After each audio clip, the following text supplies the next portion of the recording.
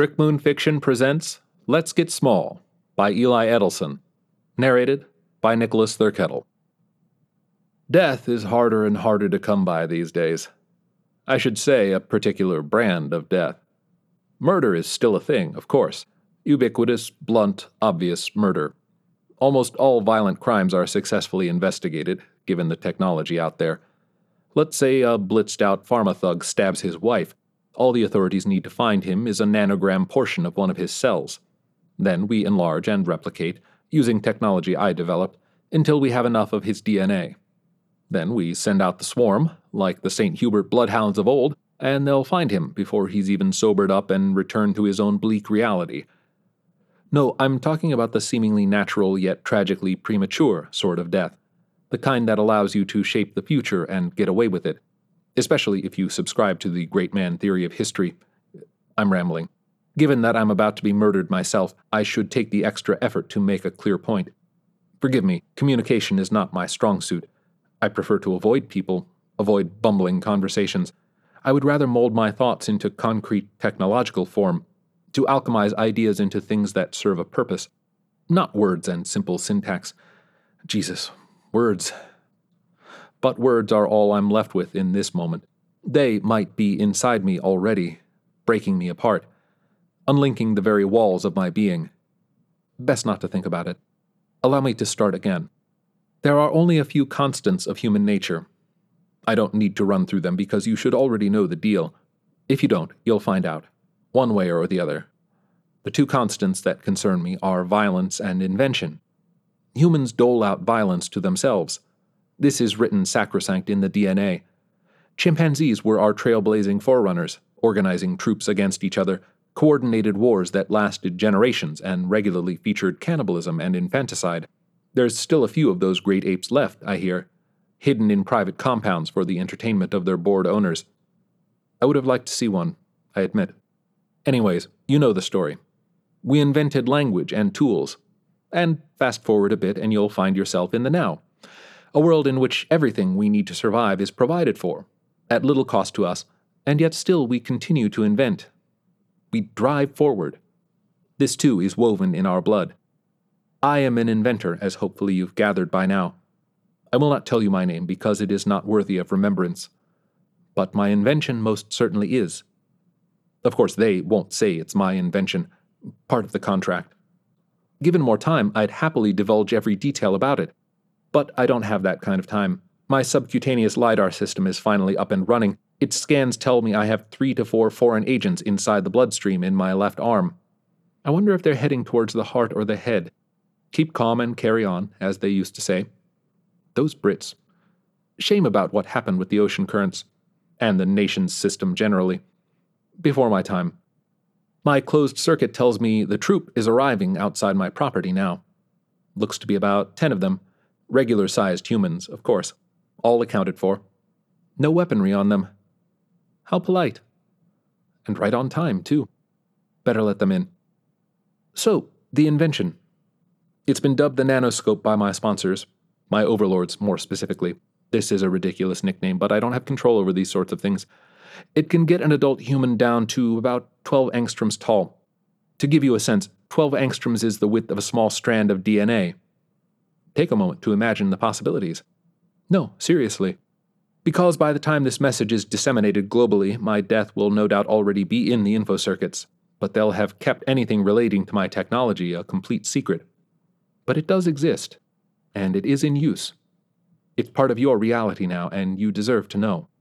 I'm opening the door to them now and beckoning them inside. The CEOs. 4 SVPs, 3 devious-looking scientists, and 2 bodyguards. I can't help but laugh on seeing those last 2, since the practice of guarding a body has become obsolete if you think about it. They all smile at me. I am the bringer of fortune and they won't have to deal with me much longer. Oh, the LiDAR's telling me they went for the brain, after all. Smart choice. Most people don't think of it like this, but cancer is a disease of luxury. In the natural state, chimpanzees and all that, creatures don't usually live long enough for their body to start defecting. Starvation, evisceration, infections, and viruses, and mind-controlling fungi. These are things most creatures worry about if they have the ability to worry at all. Most of them go along just following the tracks laid down in their genes, until a nasty, sometimes quick but usually slow, death sneaks up on them and sinks its teeth into their Achilles tendon. But we continue to drive forwards, yes? You, the average company member, might still fear a death by natural glitching, as I like to call it, heart issues and cancer and all that. But the men standing in front of me right now, the incomparable power at their fingertips, they can overcome just about anything with a day of proper cyanotherapy. And yet, take a look at the past couple weeks' info circuits. The CEO of DWI Megacorp, felled by a sudden onset acute Addison's disease. Kidneys went right out the window before he even had a chance to be diagnosed. What a tragedy. The chairman of North American Charter LLC, she had a devastating stroke. 2 board members from Agricultural Bank of the Amazon went down at the latest shareholders' retreat, and they're still figuring out what happened there. Some new form of accelerated pancreatic cancer, perhaps. Now that they are able to rearrange DNA and encourage our oncogenes to throw caution to the wind, well, it's dealer's choice. I'm no geneticist, mind you.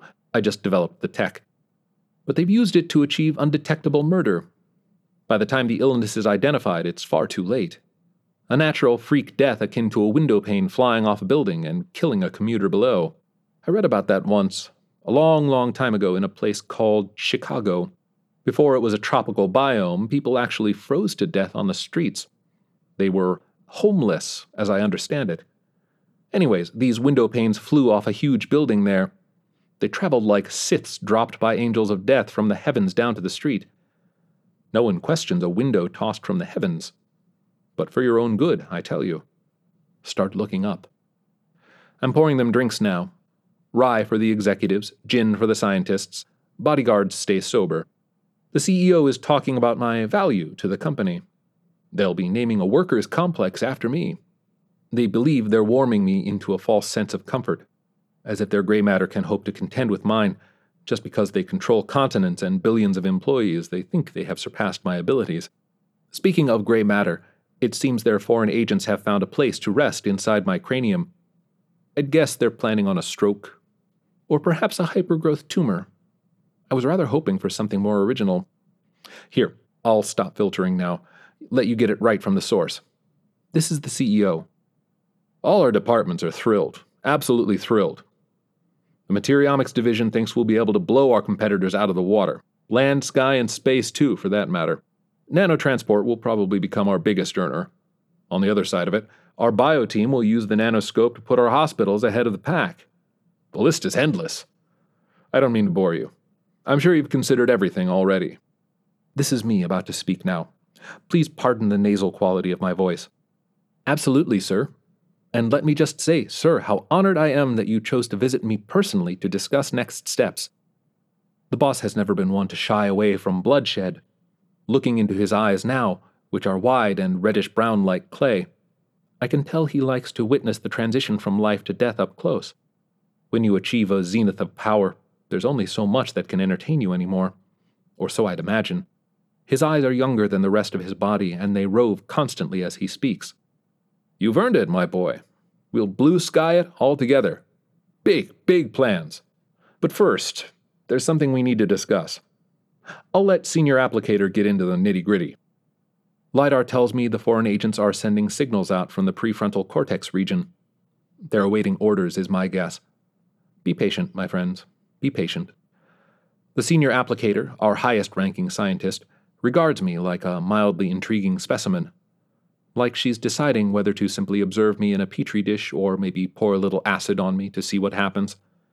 I bet she'll call me Junior Architect. That's technically my title, but I find it rather demeaning, considering I've done more for the company than she ever will. Junior Architect, your contribution is much appreciated. We foresee sundry applications and versatile purposes. Isn't that what Chief Executive Officer just said in so many words? An interruption of a senior officer, accompanied by a snide remark. An incarcerable offense, but I couldn't help it. If I'm going out of this world, I'm going to enjoy myself at least a little bit. The Senior Applicator looks back to the CEO to see how he wants to proceed. He smiles again, his eyes no longer roving but fixed upon me. The Applicator understands this to mean, pardon him, for now. Indeed, he said it far more eloquently than I. Let me get to the point, then. In order to begin our sundry applications, we must first ensure that the product is reliable. During our R&D trials of your technology, we've encountered no problems with the minimization process, but normalization has proved problematic. Test subjects are arrested in nanoproportions. Nothing about my work is problematic, let me assure you. Anything I shrink can damn well be returned to normal whenever I please. But like I said, allow me to have my fun for a little longer yet. That's most distressing news, Senior Applicator. Please don't judge too harshly. Allow me to redeem myself and fix this problem so you can get on with your sundry applications. In your esteemed opinion, what do you think's preventing normalization? The CEO's eyes are stuck on me now. I can't say I like it. There's a reason this man has headed up the third largest corporation in the world for 2 decades now. He sees things that even I can't see. But he allows the Senior Applicator to continue. We have a list of the potential flaws in your work. Likely it has to do with your quantum computing. Likely, you say? As in you are not entirely sure, Senior Applicator? Please correct me if I'm wrong, but it sounds as though you're asking for my help. She stuttered. The Senior Applicator stuttered. Very much accidentally, a smile broke across my face. The chief executive leans forward with a hulking curvature as he downs his whiskey. His eyes flick to the bodyguards for a moment before homing in on me again. One of the men removes a tablet from his pocket. This must be how they communicate with the foreign agents inside my brain. My time is short. The chief stands, approaches me. Enough of this, boy. You're wasting my time now. You have the fix to our issues or not. If you don't, that's one thing. There may be some options for you. If you do, then you're contractually obligated to deliver it. Now. If I was a betting man, I'd say you know how to solve this. Already knew. We're just waiting for us to ask. He's close to me now. His breath perfectly pleasant, cooler than you might imagine, despite the alcohol. A perfectly calibrated human. I'd rather not deal with him much longer, so I meet him halfway. You're on the money, sir. I do indeed know. There's a rather labyrinthine code virus in the technology that's preventing successful normalization. I wrote it myself. His eyes deaden. He hasn't given the signal to his hired killers yet, so I keep talking.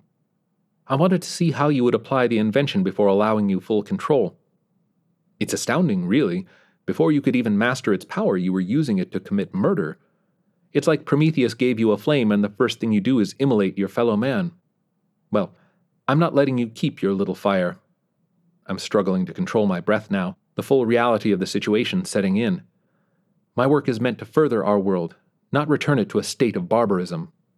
The chief executive officer smiles, paternally. His hand moves to my shoulder. How do you think this corporation came into such incredible power in the first place? And would we have been able to give you the resources to further our world otherwise? 2 sides of the same coin, my boy. So why don't you do your job so we can do ours, huh? I'm sweating now, gulping air. I hand him a small chip. This'll solve all your issues.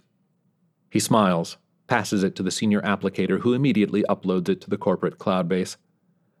The chief turns back to me. That wasn't so hard, was it? I smile. My work almost complete. No, it really wasn't. Sir, given that you're a betting man, what odds would you put on me living through the end of this conversation? He laughs, a nice warm bellow. I made the chief executive laugh. You're a smart one, boy. Real smart. He turns those clay eyes towards the bodyguard with the tablet. The man nods and sends the signal. LiDAR tells me there's movement.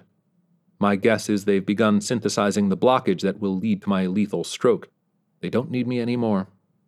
I'm just a rebellious little liability. Sir, I have to say, sometimes it's better to lose the coin altogether. How's that? The coin. Violence and invention. Maybe we all need to stop moving forward. Painfully, hacking our way into the future at all costs. Maybe we just need to float on the current for once. The Senior Applicator gasps as she receives a transmission. Sir, that wasn't a solution for the code virus. It read like one, but when our team tried to validate it... What the fuck are you saying, Applicator? The nanoscope has self-terminated. And not just the nanoscope. The The CEO grabs me. "What have you done, junior architect?" "I dropped the coin, sir. I don't think we'll miss it. At least for a little while. I feel the beta particles starting to prickle my skin. Right on schedule. It's time to get small, to reduce us all to dead particles, tinier than a single cell. The radiation will cut through my weak, soft human skin and ensure the nano-assassins experience the same fate as me, as the CEO, the rest of his troop.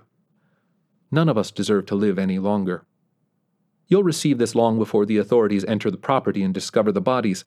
I'm ending direct transmission now. Filtering again." The poor apes try to speak, try to scream, as their skin turns bright red and ruptures. But they can't. Most of us just go along, following the tracks laid down in our genes, until death sneaks up on us. I'm asking you, one and all, to step off the tracks. Put your feet on unmarked sand. Well, all right. That's it for me. At least it's quick. Eli Edelson's passion for writing began in the form of flash fiction while studying English at the University of Chicago. The school awarded him the Napier-Wilt Prize for Finest Creative Thesis, and his collection of stories was subsequently published in Euphony Literary Journal. After working in the NYC film scene for a few years, Eli moved to Los Angeles to pursue TV writing. He worked as a writer's assistant in drama showrooms on Netflix and TNT before becoming a staff writer on Freeform's new show Motherland, Fort Salem. His other recent work includes a digital scripted series and 2 feature screenplays commissioned by independent producers, as well as video essays for the digital channel Gamma Ray and freelance podcast episodes for Parcast and Brick Moon Fiction. In addition to developing one-hour drama TV, he has also developed a mixed media docuseries that explores mental health. Eli's goal is to always tackle new ways to structure and present unique stories that resonate with a wide audience through indelible characters. This has been a production of the Brick Moon Fiction Podcast. If you like what you hear, please give us a review on Apple Podcasts as it helps us find a bigger audience.